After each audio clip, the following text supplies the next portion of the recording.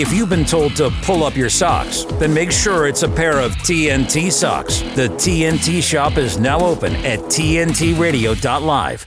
Bruce to Torres on today's News Talk Radio, TNT. This is Worldstage, exposing the tyrannies and exploring our power, with deep dives into history, current events, dangerous trends, and the nature of reality. Before I introduce my guest, I want to read something from one of my favorite books. I've read this book 3 or 4 times.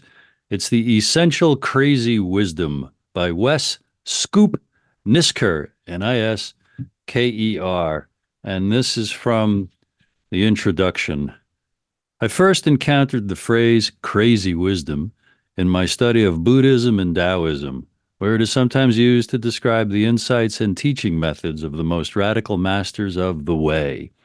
In my studies, I also discovered a profound similarity between the crazy wisdom of the Asian sages and that of certain Western philosophers, artists, and scientists, in particular the existentialists, the Dadaists, the Romantic and Beat poets, quantum physicists, and evolutionary biologists.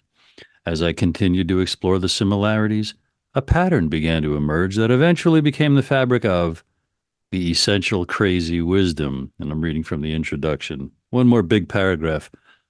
This is the author writing.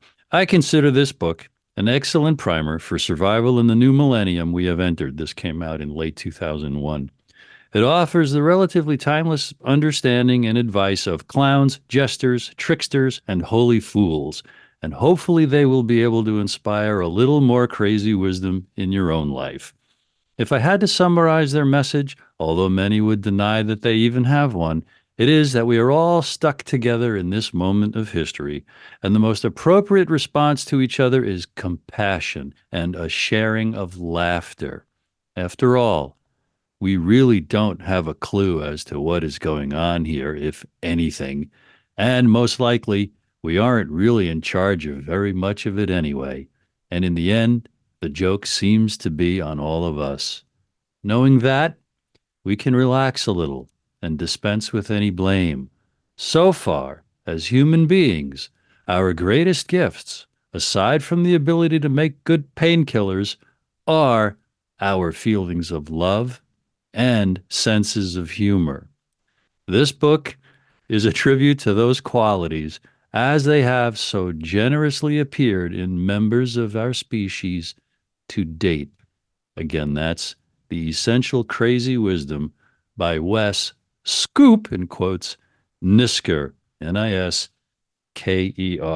With me this hour is Edward Dodge, an independent researcher and writer with 2 degrees from Cornell University, one in industrial and labor relations and a master's in business administration. His first book, A History of the Goddess, From the Ice Age to the Bible, published by Trine Day Publishing, for which I do the marketing, explores the long and continuous traditions of goddess worship throughout time. Ed has spent his career in IT and renewable energy and has blogged about clean energy, carbon, and cannabis history. And two of his sites, lostgoddess.io and also edwarddodge.substack.com. And he is my friend. Ed, thank you very much for joining me again. How are you today? Hey, Bruce, it's great to be here. I love that quote. Great to be here. Thank you for having me. It's always wonderful to talk to you, my friend. And and thank you to the audience for listening. Peace and love to everybody. But I love that quote. It could have been like taken right out of my own brain, what that guy was saying about the crazy wisdom and no one knows what's going on. It reminds me of, I want to add an additional quote. I think it fits perfectly into it from the immortal Hunter S. Thompson. When the going gets weird, the weird go pro. And the going has definitely been getting weird as we go into the space age. And we need some of the weird folks to come out of the woodwork, and go pro a little bit. Well, that book's called The Essential Crazy Wisdom. And we could talk an hour just about Thompson's quote. We're not going to, but no. What a profound intuition he had with saying that, when the going gets weird, the weird go pro. Because there's a lot of sanity in throwing off and throwing away received dogma because it just, if anything could happen at any moment, this is life during wartime. That's the whole premise of um, the joy of warfare. Veterans come back and they say, in history, maybe not so much lately, but in history, it was, I miss the conditions of battle because you never knew what was going to happen. It's kind of like childhood. Life is very, very urgent. It's all opportunity. You don't know if you're going to find the loaf of bread that you need or you're going to step on a landmine. And all you have is the loyalty and the love and your commitment to your comrades who are shoulder to shoulder. And we couldn't be in weirder times. And to try to rein this in. Well, what are your thoughts about that? And then we'll rein it into your book and your latest. Being in weird times is really the essence, and it's really the essence of my work, which is that, we've transitioned from the Iron Age into the Space Age, and it's a transit that's going to take. We're only halfway through, I guess, I estimate, and it's like centuries long. 250 years into it, probably got another 250 years to go, and nobody knows what's coming, and all the old structures are failing. All the old religious institutions and religious authority that's from the Iron Age we're in the process of breaking down. It's not dead yet, but we're watching it break down. But the Enlightenment thinkers that are trying to replace it aren't any better, and they've got problems too. They do. Two questions. By space age, are you picturing, humankind leaving Earth?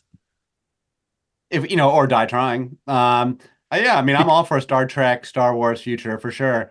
And is your point, Ed, the incredible technology that we have and that is maybe going to subsume us? Is that what you're mostly alluding to? Well, I mean, like the Iron Age was like literally like, a time period in history defined by like material progress, and so that lasts from like 1000 BC to the Industrial Revolution. And now we haven't really necessarily come up with a name for this new age we're in, but I've been calling it the Space Age for lack of a better name, called the Plastics Age if you want.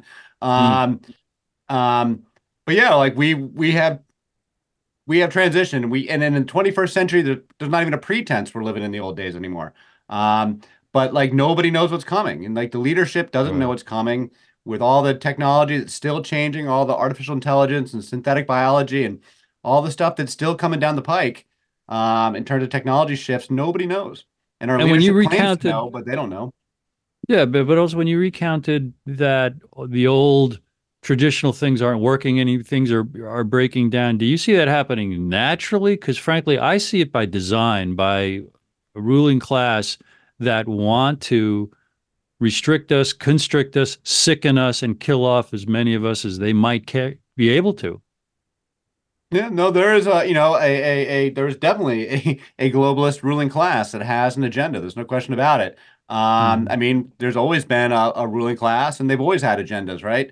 But we have one that's a globalist ruling class today with very specific Enlightenment-based ideals. They're hostile to religion, right? They're hostile to religion, hostile to traditional religion.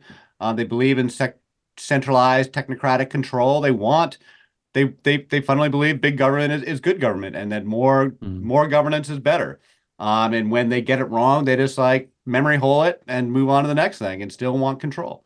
And one of the great points of your book, A History of the Goddess, is it walks one into appreciating, and tell me if you agree with this, a re-enchantment, a reawakening, a rediscovery of what humanity knew for eons when we lived on the earth, close to the earth, growing the earth, feeding the earth, fertilizing, and burying our dead in the earth, handling it.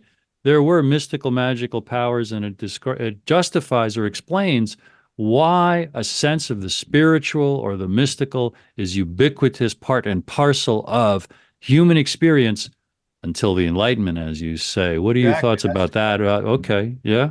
No, it's exactly what I think the Enlightenment is getting wrong, is that the hostility to all spirituality, this sort of a priori presupposition that anything spiritual, anything mystical is not true, and that the only thing that is true is science, and science is purely materialism by definition. So from a science perspective, the only things that are quote unquote true with a capital T are things that you can prove materially and prove, within the context of scientific method. But that leaves out everything that's non-material, and lots of things in life are non-material. And we know that now. Quantum mechanics and all. And as you get to the cutting edge of science, you see them running into this fact that they can't explain everything materially. And it's Hmm. not just quantum mechanics, it's a bunch of stuff. Um, but then the mystics are like, we've been talking about this stuff forever. They can't explain consciousness. That's the main one.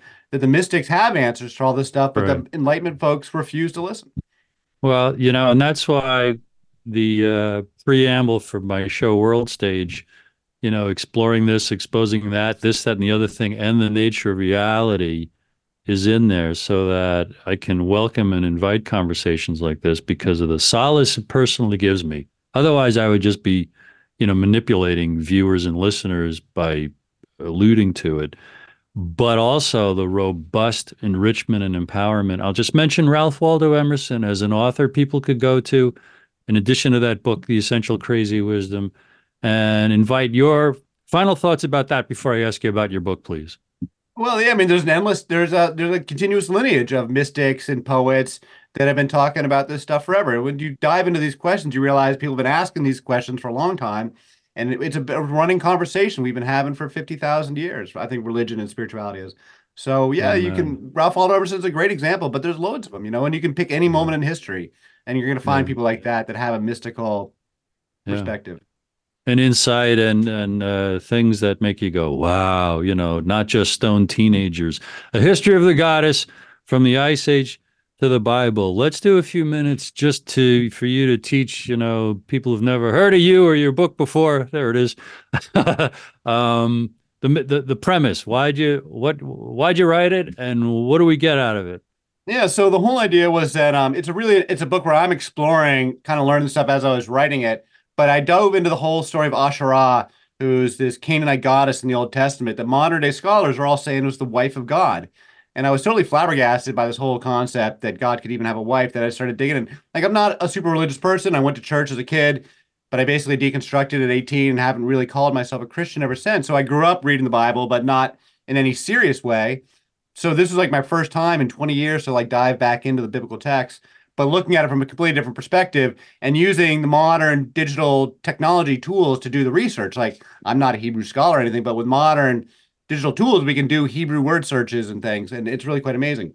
So I started digging into the story of Asherah and trying to figure out what was going on. I was also looking at the story of cannabis. It was actually also it was originally an exploration of cannabis in the Bible and trying to figure out how, because the premise is that cannabis is mentioned a bunch of times, but it's mistranslated, so we don't see it. And the most important reference is that it's an ingredient in Moses' holy anointing oil in Exodus 30:23.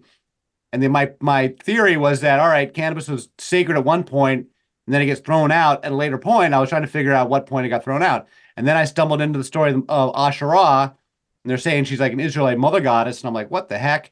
And I figured, well, maybe they got thrown out together. Maybe the cannabis and the goddess got thrown out together. And it turns out to be that's exactly what it was.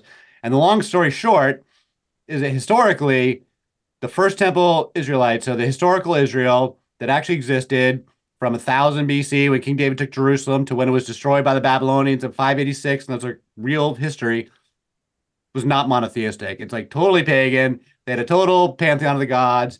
The God of the Bible was still two separate gods. El and Yahweh were still two separate gods. They hadn't been merged together to the God of the Bible that we know as Elohim.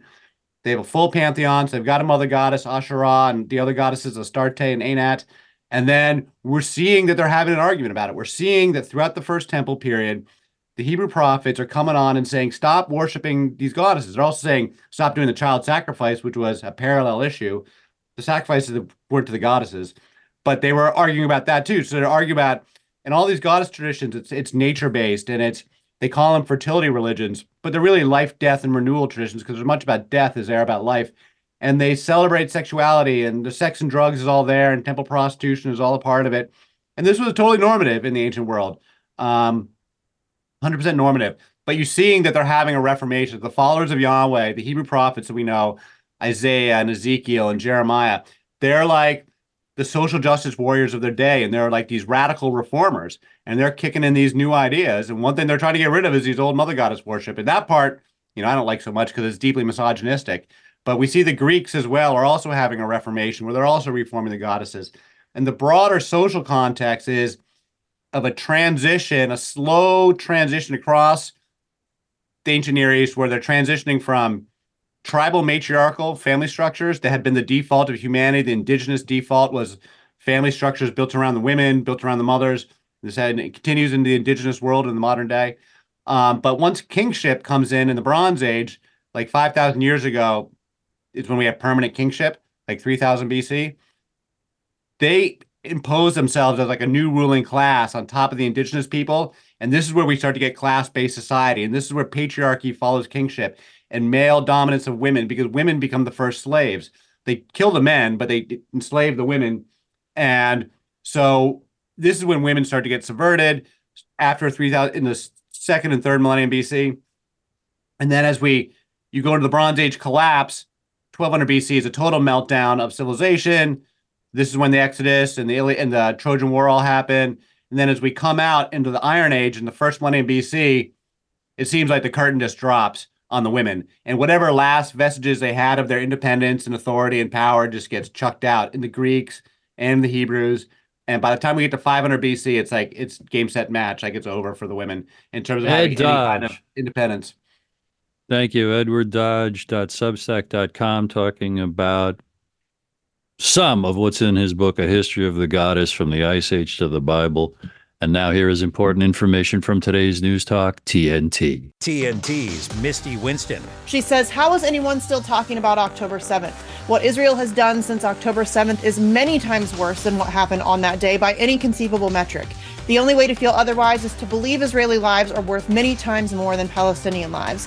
How is Israeli suffering still being centered over vastly less significant acts of violence 3 months ago, while exponentially worse violence and suffering is being inflicted by Israelis right this very moment? If your nation is attacked and you respond to that attack by immediately murdering thousands of children with incredible savagery, then you forfeit any right to expect anyone to give a shit that your nation was attacked. Israel responded to the Hamas attack by doing something much, much worse than anything Hamas has ever done, and in doing so, completely delegitimizing itself as a state and completely validating everything the Palestinian resistance has been saying about the state of Israel since day one. Misty Winston on today's News Talk, TNT. A better business tip from TNT Radio. News Talk Radio listeners are some of the most active and involved listeners of any format. TNT Radio listeners rely on TNT Radio often as their primary source of information. They trust TNT Radio and are highly engaged with the content. If you'd like more information about advertising on TNT Radio, simply fill out your details on our contact page and we'll be in touch. To find out more, go to tntradio.live. A hoax about carbon dioxide in the climate has caused a global energy and economic disaster. Today's News Talk, TNT Radio. With me is Ed Dodge talking about his book, A History of the Goddess.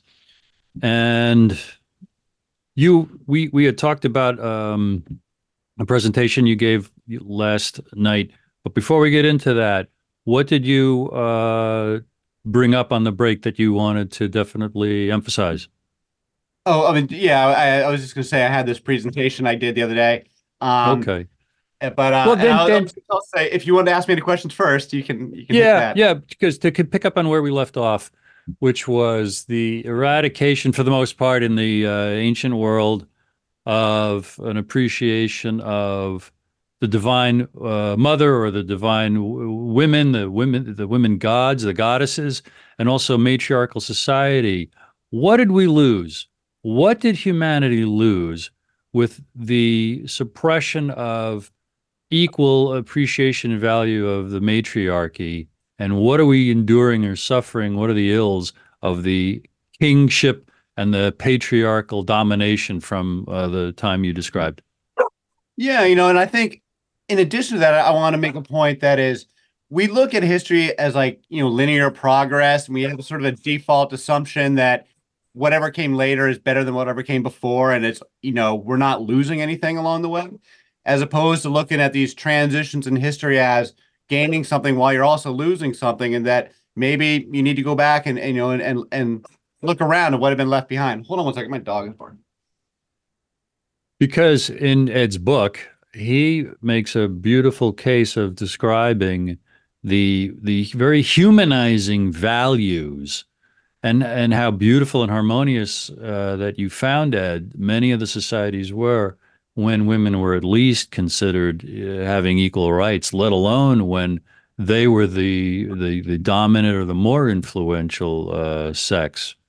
Flesh that Yeah, out for me, please. Yeah. yeah. So like there was a narrative. I mean, I'm not the first person to talk about this stuff. This narrative has been sort of developing for a century now. And a lot of the earlier narratives were kind of naive and like got a lot of criticism in academic circles of like sort of utopian Shangri-La world when the women ran everything. I don't think it was utopia or Shangri-La. I think they're just indigenous people. But we do see is that in a society where you build your families around the women, a couple of very specific things happen. One is there's two aspects to it that are important. One is tracking your family lines through the mother and not through the father, and how you structure your marriages. And so when you track your family lines through the mother instead of the father, well then the seed donor is anonymous. You're only paying attention to the woman. But if you track your family lines to the father, then it becomes very important to control the women's sex lives. Basically, you have to have the daughters be virgins. The women need to be monogamous to their wives, but the husbands do not. So this is the big shift. And this is what you see the Hebrew prophets arguing about and being all critical of the women for being totally promiscuous. Well, it's because basically they're not a monogamous. They have marriages, but they're not as hung up on monogamy as we are because they don't track the family lines to the fathers. And that's a social transition that happens. The Greeks celebrate it in their mythology. And the other part of it is the marital structure. The difference of what they call a bina marriage, or matrilocal versus patrilocal. Basically, does the woman go live with the man's family, or does the man go live with the woman's family? In the matriarchal cultures, the women stayed put. The women didn't just tend the hearth and home, they owned the hearth and home. And so when a marriage happened, the man goes and lives with the woman's family, and the women stay put with their mother and their grandma and their sisters and their aunties, and they own the wealth. The family lines, the inheritances all go through the daughters. And you see it in royalty in older eras past, that the royal lines track to the daughters. Thank you. Thank you. If you don't mind, I want to kind of just pivot now because a couple of things. One of the great points I've learned from you about your book and from your book is, well, that just flew out of my head. But it's also what you're lately wanted to talk about, the crucifixion of Jesus. I'm really intrigued. Like you said earlier, I grew up reading the Bible, going to church as a kid, and then in my 20s, I was just reading so many other things that I just had to walk away from it as being literally true. And it was very scary. It was traumatic, because as a kid you grow up. But I owe my happiness to my spiritual imagination. I owe my spiritual imagination to the four Gospels, the four books that tell the stories of Jesus on this earth. So you are really talking to an eager conversation partner here, Ed. Talk to me about all right, yeah, I wish I could have shown my slide deck. So I've been working on this for a while, and it's not a new idea. Basically, I'm defending swoon theory. I'm defending the idea that Jesus survived the crucifixion, and that the Bible, the text of the Gospels are literally true. Right? You said that. Wait, you said that very quickly. Swoon theory is what you said. Swoon theory. Yeah, it's a very old idea. It's simply the idea that Jesus survived. Make sure I can understand what you're saying, please. Okay. Yeah, the idea, and not that he survived for long, just survived even for a few days or 2 weeks. The Bible says he ascended to heaven after 40 days. So he lived for a month, right? Long enough to be seen, long enough to talk, but then he died. My argument is that and so I have this is not a new idea, but the idea is that I'm linking it both. I mentioned that this tracks with what the Muslims say about Jesus, because he's a holy man, and so in the Quran it says he didn't die. But also, and then I track it to science, because basically I'm making the argument that it's all about my argument is that the women. My title of my piece is Mother, Son, and the Rising God. The women were not simply witnesses to the resurrection; they were responsible for it. So it's all about centering the whole story on the three Marys: Mother Mary, Mary Magdalene, and the third Mary, whose name is a little bit confused. And that they were the only people that were around Jesus at the crucifixion. Everybody recognizes this. The male disciples are nowhere to be found. And so what happens on the cross? Well, Jesus is given this wine vinegar immediately before he expires. And people don't tend to pay a lot of attention to the wine vinegar. Well, my argument is that wine vinegar is a sedative, that they're knocking him out. They're making him appear dead, like Romeo and Juliet, just like Romeo and Juliet. When she takes a potion that makes her appear dead. Same argument. that the women are giving Jesus a potion, making him appear dead. They're then taking him down off the cross after just a couple hours, which is unusual because crucifixions are normally you're left on there for days or until your body rots off the cross. It's very clear in the text. Pontius Pilate is surprised. They're asking for his body after a couple hours. He says he's already dead. Okay, you can have him. Well, and then they take him and they bring spices and ointments and linens. Well, like those are medicines. They're bandaging his wounds. They're laying him down and they're placing him undisturbed under heavy sedation, knocked unconscious for 2 days. And I identify what the drugs are. And so we can test this. This is a theory we can test. The science is a testable theory. And that it tracks the text perfectly. And that it's the women. And then it's the women who come back on that Friday afternoon. And then they come and get him Sunday morning. So it's only like a day and a half. It's probably only 36 hours that he's in the tomb. The women come with more spices, i.e. more medicines. So I want you to, when you see the words wine vinegar, I want you to think mystery potion. And when you hear the words spices, I want you to think medicines. And so then the women revive him, and it's all about Mary Magdalene. Everyone's clear. All the texts are clear on this. And the texts are very clear on the wine vinegar. It's a detail that's in 3 of the Gospels. And then I'm making the argument, though, that this is really directly comes out of the mystery religions of Isis and the mother goddess religions of the ancient world, and that in the Roman era of this time, the mysteries of Isis out of Egypt was the most popular religion. There's no way you could say that there's no connection because that was the most popular religion in the Roman Empire. And everything about the resurrection is taken directly from Egypt. All the iconography of Isis and of Jesus and the Mother Mary is all directly from Isis and Horus. And I can show you all this imagery.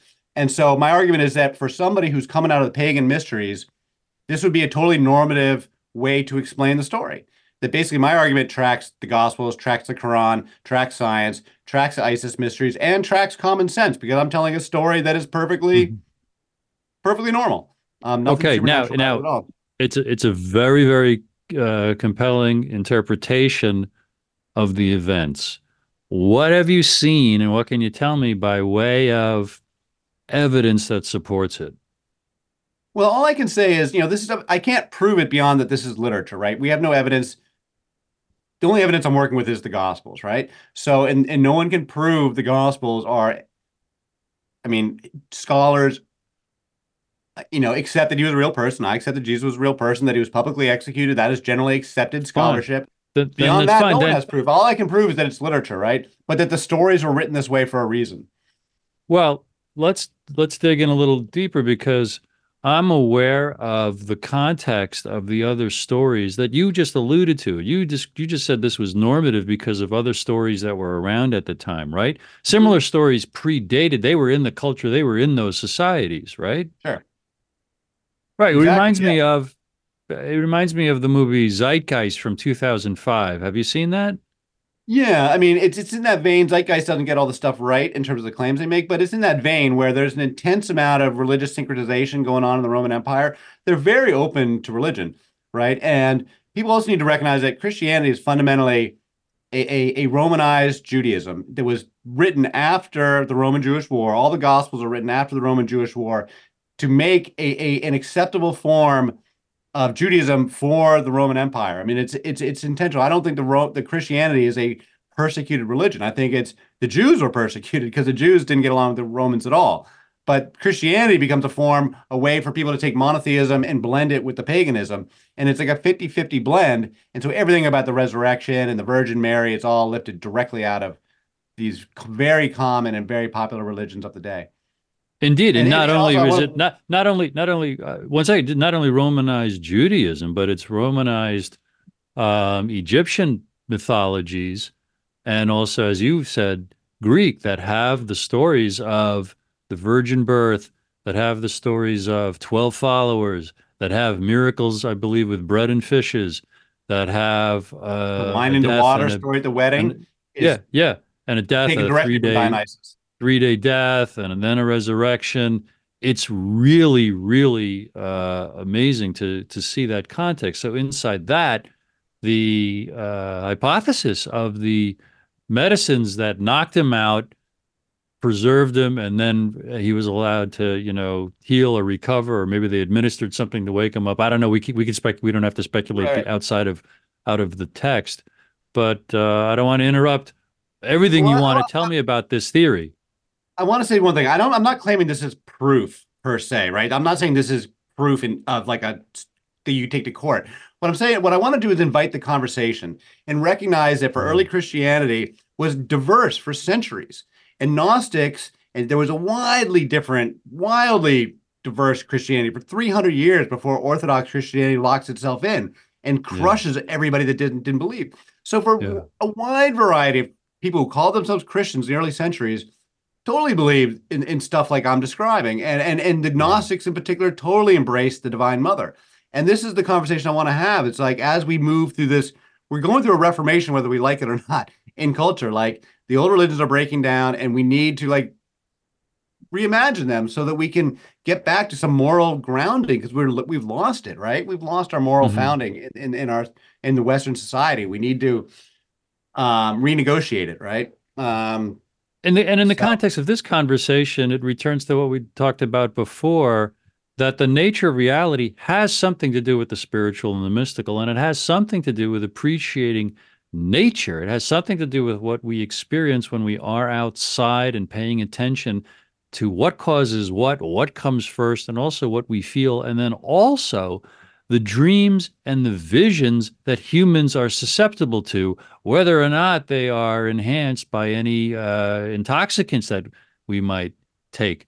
Talk about the nature reality and if you can, weave it into how the goddess worship was so much reflective of an appreciation of the earth as a spirit that gave birth to us and sustains us. Yeah, it's a great question. It took me a really long time to make sense of like how God could have a wife, and I was able to piece it together after a while, basically from two sources. One was Native American traditions of Earth Mother, Sky Father, and then I was like, duh, it's Earth Mother who was the wife of God. And that there was a divorce there. That seemed like pretty obvious once I realized it. But the second one that was more theological was from the Hindus, because the Hindus also have a lot of goddesses, and they also repeat these same motifs. And so for the Hindus, I learned that the way mother father fits together is that the father is immaterial. Like, you can't touch God. I think whatever your belief in God is, I think everybody agrees God's not something you can touch. You can't put your arms around him. You can't like wrap it around in any conceptual way or any material way. But the mother is the material world. The mother is the matter. It's where we get the word matter. Magna Mater was the Roman Sibylle name for the great mother. So that word, the mother, is the material world. And that's how the God, mother, and the father can fit together without contradiction. And then you go back to indigenous people and see that the earth is one big living web of life, like one big biological entity. And that we are microorganisms within a larger macroorganism, just as we have tens of thousands of microorganisms inside of our bodies, inside of our cells, doing their thing, that we've only just learned recently through modern science. We learned we have 1 million microorganisms inside of our own bodies. So does that make us one creature or 1 million creatures? I don't know. And so why doesn't that apply to the earth itself? That then you have to make the leap that the earth has consciousness, which gets you into the metaphysical. And again, back to Eastern traditions, which I have come to believe in, that speak to just God as universal consciousness. And that, the kingdom of heaven is within, and that the spirit permeates everything, and that our consciousness is derived from the divine, from that thing we call God.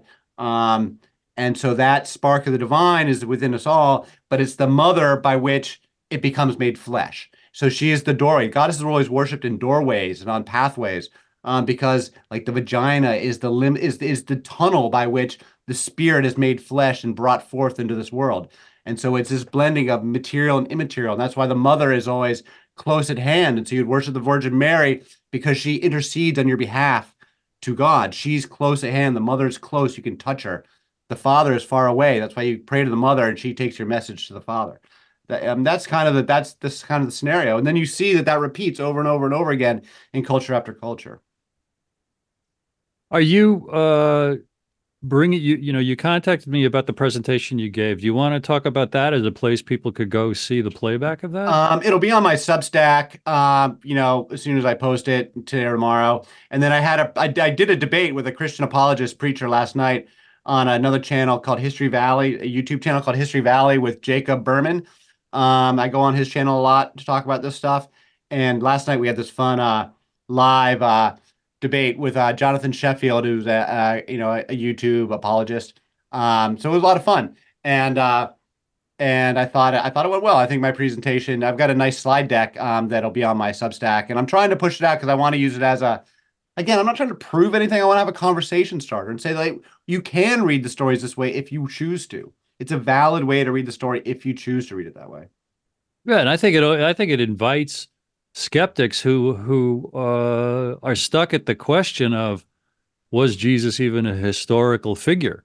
The swoon theory supports, or at least makes it comfortable for one to imagine the plausibility of, oh, that's how it could have happened. That's a lot, that's just a lot more palatable, so to speak. Edward Dodge is with me. Let me reintroduce you. Mention your book, A History of the Goddess, your Substack, edwarddodge.substack. And now here is important information from today's News Talk, TNT. With his expert analysis and opinion, this is TNT Radio's Timothy Shea. There are, without question, two Americas, and we are most assuredly living in a divided nation. But the primary line of division isn't what most people would think that it is. It's not political, it's not Democrat versus Republican, red versus blue, left versus right. Neither is it economic, racial, or religious. No, the primary line of division in the nation today is between citizens and non-citizens. And whereas you'd think that it would be citizens that would receive the bulk of the rights and privileges of citizenship, the exact opposite is true. It's the people here illegally that have the most freedom. Case in point, going to get on an airplane. If you're a citizen, you have to show photo ID and be subjected to either an x-ray machine or a pat-down or both. Your bags are x-rayed and potentially given enhanced screening, which can delay your flight. But if you're an illegal, all you have to do is show the paper that says you're here illegally. Doesn't have to be a photo ID. In fact, you can request the TSA not take your photo, and they will comply. What's wrong with this picture? Well, what's wrong with this picture is everything that's wrong with Biden's America. And we can't get President Trump back behind the desk at 1600 fast enough. From MAGAInstitute.com, this is Timothy Shea for TNT. My character, Shazam, knows all about growing up in a family full of teenage superheroes. They're bold. Where's everyone going? To fight crime. Okay. Adventurous. Shazam! There's never a dull moment. And no matter what happens, they'll always have your back. All they need is a place to grow and be themselves. And the best part is, you don't have to be a superhero to adopt a teen. Learn more about adopting a teen from foster care. Visit adoptuskids.org. You can't imagine the reward.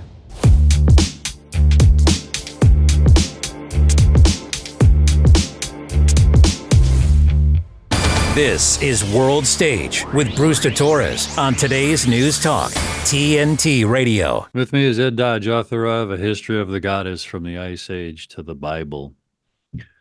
And we alluded through this conversation, Ed, to upheavals and transformations. And you're coming, what I hear when you describe it is a great acceptance of the naturalness of evolution of, let's just say, technology. I think things are speeding up tremendously in a very, very dangerous, destabilizing way. Primarily how technology is being used by the elites, the 1%, the oligarchs, who want to wrap us up in a really, really tyrannical surveillance and control and dictates about every facet of our life.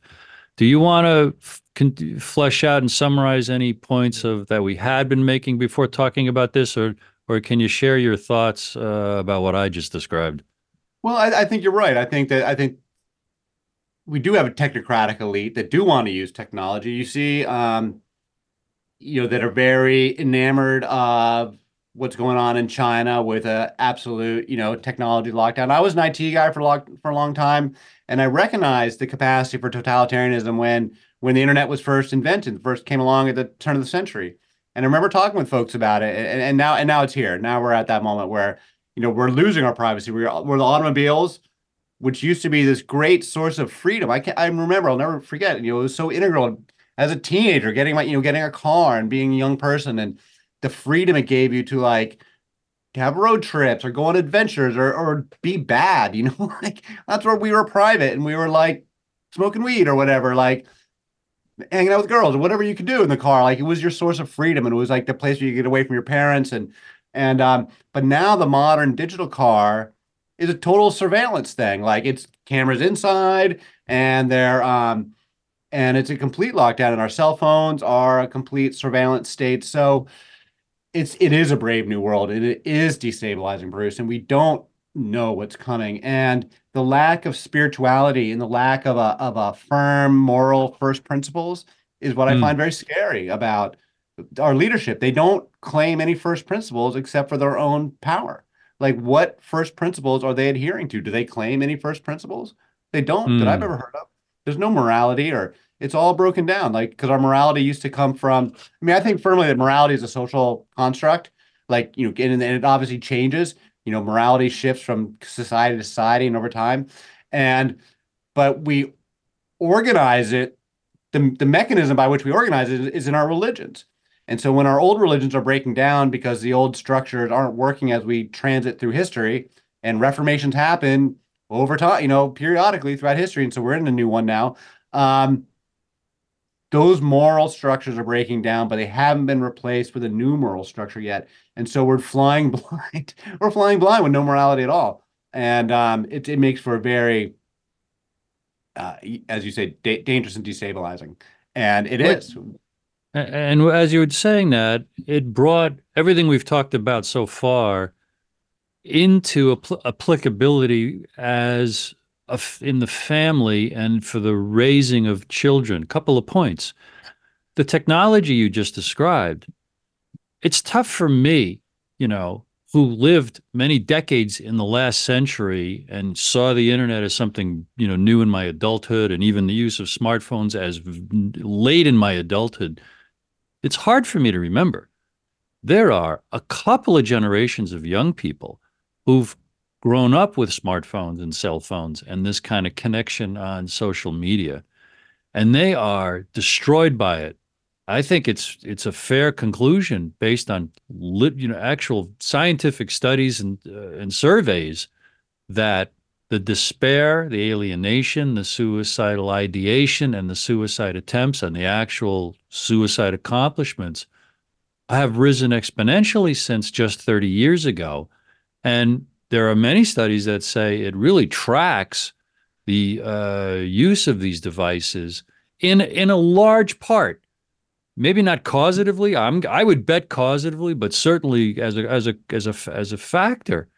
And that ties right into the lack of religion, as you say, which might more broadly be accepted by folks if they thought it's the lack of spirituality to the extent of being connected. If we're not connected to our siblings and our parents because we're being raised by phones and our parents have to work 2 jobs, if we're lucky enough to have parents, if we're lucky enough to have one parent, there is a crisis of millions who are abandoned young and who are fodder for the manipulation and the brainwashing and the fear-mongering to live lives of unbelievable despair. So there's something about, I want your thoughts about the crisis or the remedies or the help for young people, what they're enduring, and also what can caring adults personally, individually, or as any kind of institutions, communities do to help young people along these lines. Yeah. I mean, I've got some thoughts on this. I'm a parent. I have 3 kids.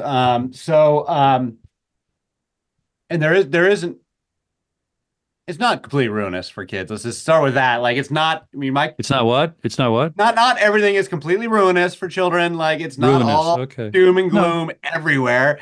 People are True. still like living their lives and getting along. And yes, they're adapting, and things are weird and things are different. But not all the kids are crashing and burning. My kids are still okay. Thank you. Okay. No, I take that. Thank you. It's not a total meltdown everywhere. That said, there is an epidemic of loneliness across all ages. I certainly feel it in my own life. And it definitely tracks with having all this technology, and also just how everything's become so expensive.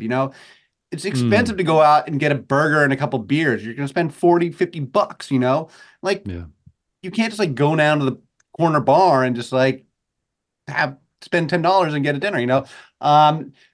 And then, we invest in this home entertainment system. So you want to use it. And it's very comfortable to sit at home and watch your Netflix. So there is an epidemic of loneliness. And it does also track with the breakdown of religion, because traditionally that's how communities were formed. The first thing you'd build in your town was the chapel or the sacred space for people to go to. And now that we're not going to churches anymore, those communities are broken down. And like, I didn't raise my kids in church, and I don't regret it because I didn't want to raise my daughters, all that sort of purity culture stuff. But at the same time, I think it's a net loss. I think it was absolutely a net loss to raise my kids in a purely secular, no faith foundation at all, and like not really teaching them to pray properly. I think again, my kids have turned out fine, but I do think on that component, it was a net loss. And I think I could have done better as a parent, but I don't know how I would have raised them either, because we tried to go to church and none of it ever really stuck.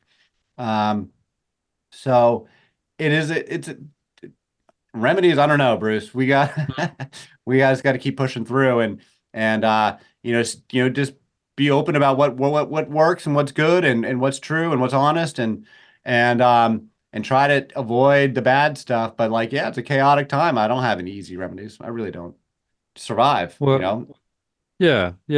Going back to your book and the swoon theory that you brought up, I don't remember if in your book you've got the swoon theory. Is this something new to your discoveries? No, it's in the book. It's in the book. Yeah. Okay. A little bit refined what I wrote on this presentation, but it's basically taken right out of the book. It's in the third section is New Testament, and I talk about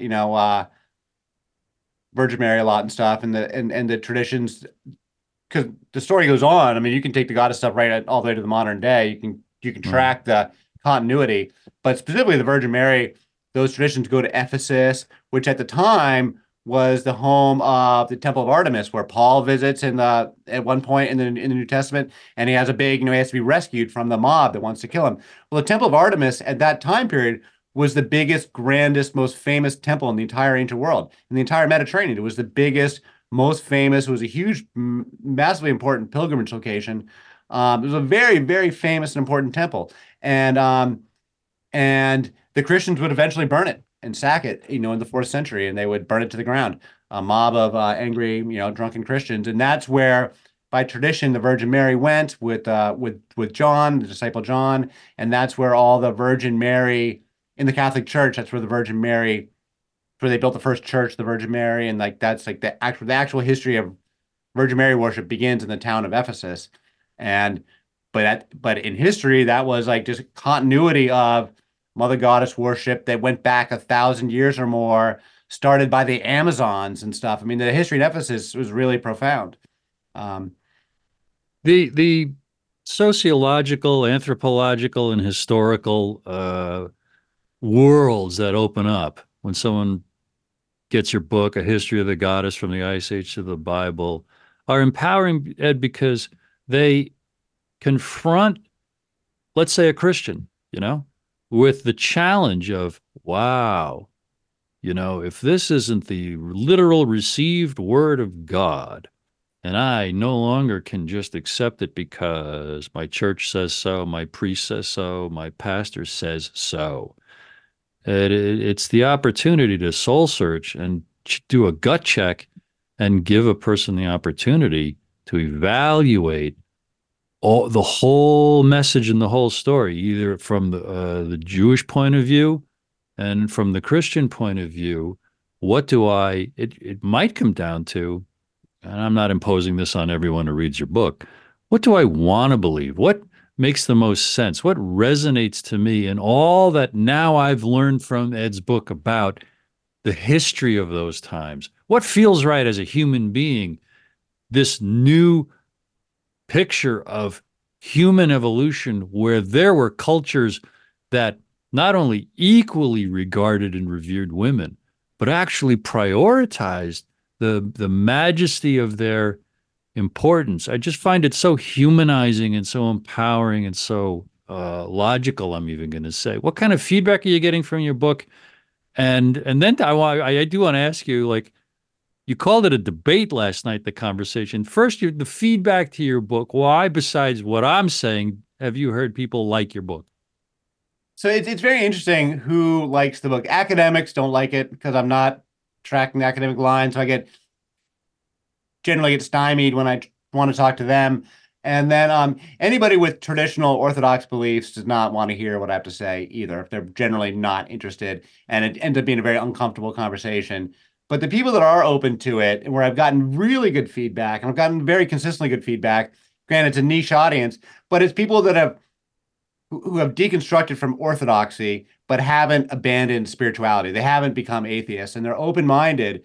And I've been talking to the Black community lately, and that's been very eye-opening because they are very hungry for new ideas, and they're deeply spiritual. Like the Black community in America is maybe the most openly spiritual community, whether they're Orthodox Christians or any number of other things.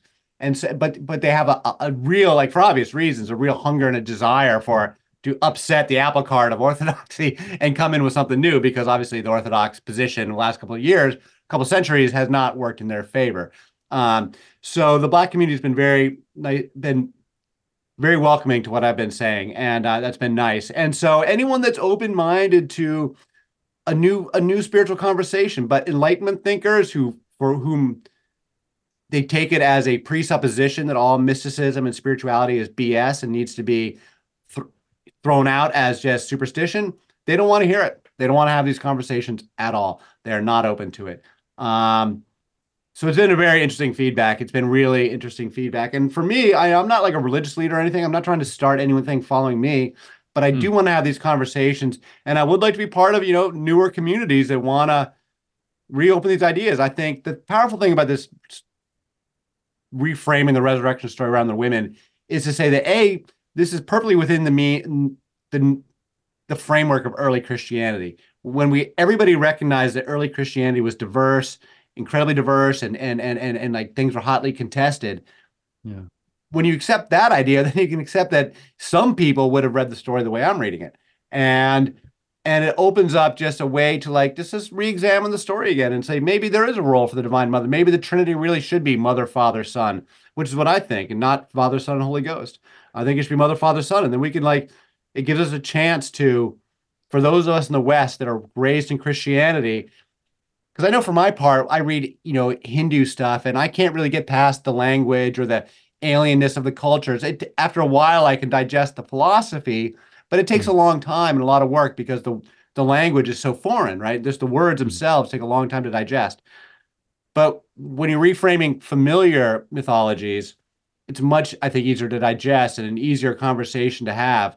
And say, hey, maybe there is a role for the Divine Mother. Maybe we do need to put ecology first. Maybe we do want to have an ecological civilization. We need to recognize that, Mother Nature counts and Mother Nature is important, and that these are some of our oldest and most beautiful traditions of humanity. And they were thrown out, but maybe we need to revisit it and look what was good in there and see that there's still some value there, which is what I discovered. And I was so stunned by the things I learned that I wanted to share them. But it's been a process.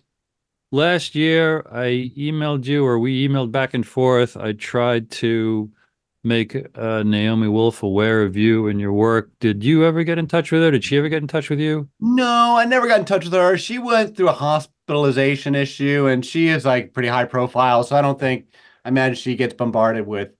And I do think it was particularly bad timing when we emailed her. So I'd be happy to talk to her. And or Matt Arrett, I'd be happy to talk to him. He's been doing a lot of stuff on some of these old mystery religions lately. So I'd like to. I know you've been in touch with him. I was actually going to mention that. Follow up with me along those lines in any way that you want. We're down to our last minute or two. Ed, what would you recap? What would you add that we haven't covered yet? Just that I love talking to you, Bruce, because you're aware of how chaotic the world is, and you're open-minded to new solutions and a recognition that our leadership at the moment is not getting it done, and we need to collectively have these conversations and start to figure out what does work and what we want to work towards. Even at a secular level, your work can blow people's minds open. so that they start using their imagination and realize, wow, I can't just believe what I'm told. You know, like President Truman said, the only thing new in the world is the history you don't know. But I resonate so much because without a spiritual imagination or spiritual possibilities, we are screwed exponentially. And then you do any work on yourself, you know, with goals or positive thinking or anything like that, or just working with optimism, and one does start to handle tangible transformations and greater, you know, things. EdwardDodge.substack is where you can follow Ed Dodge. His book is A History of the Goddess. And your other site is lostgoddess.io. Thank you so much for your time. This is Today's News Talk, TNT.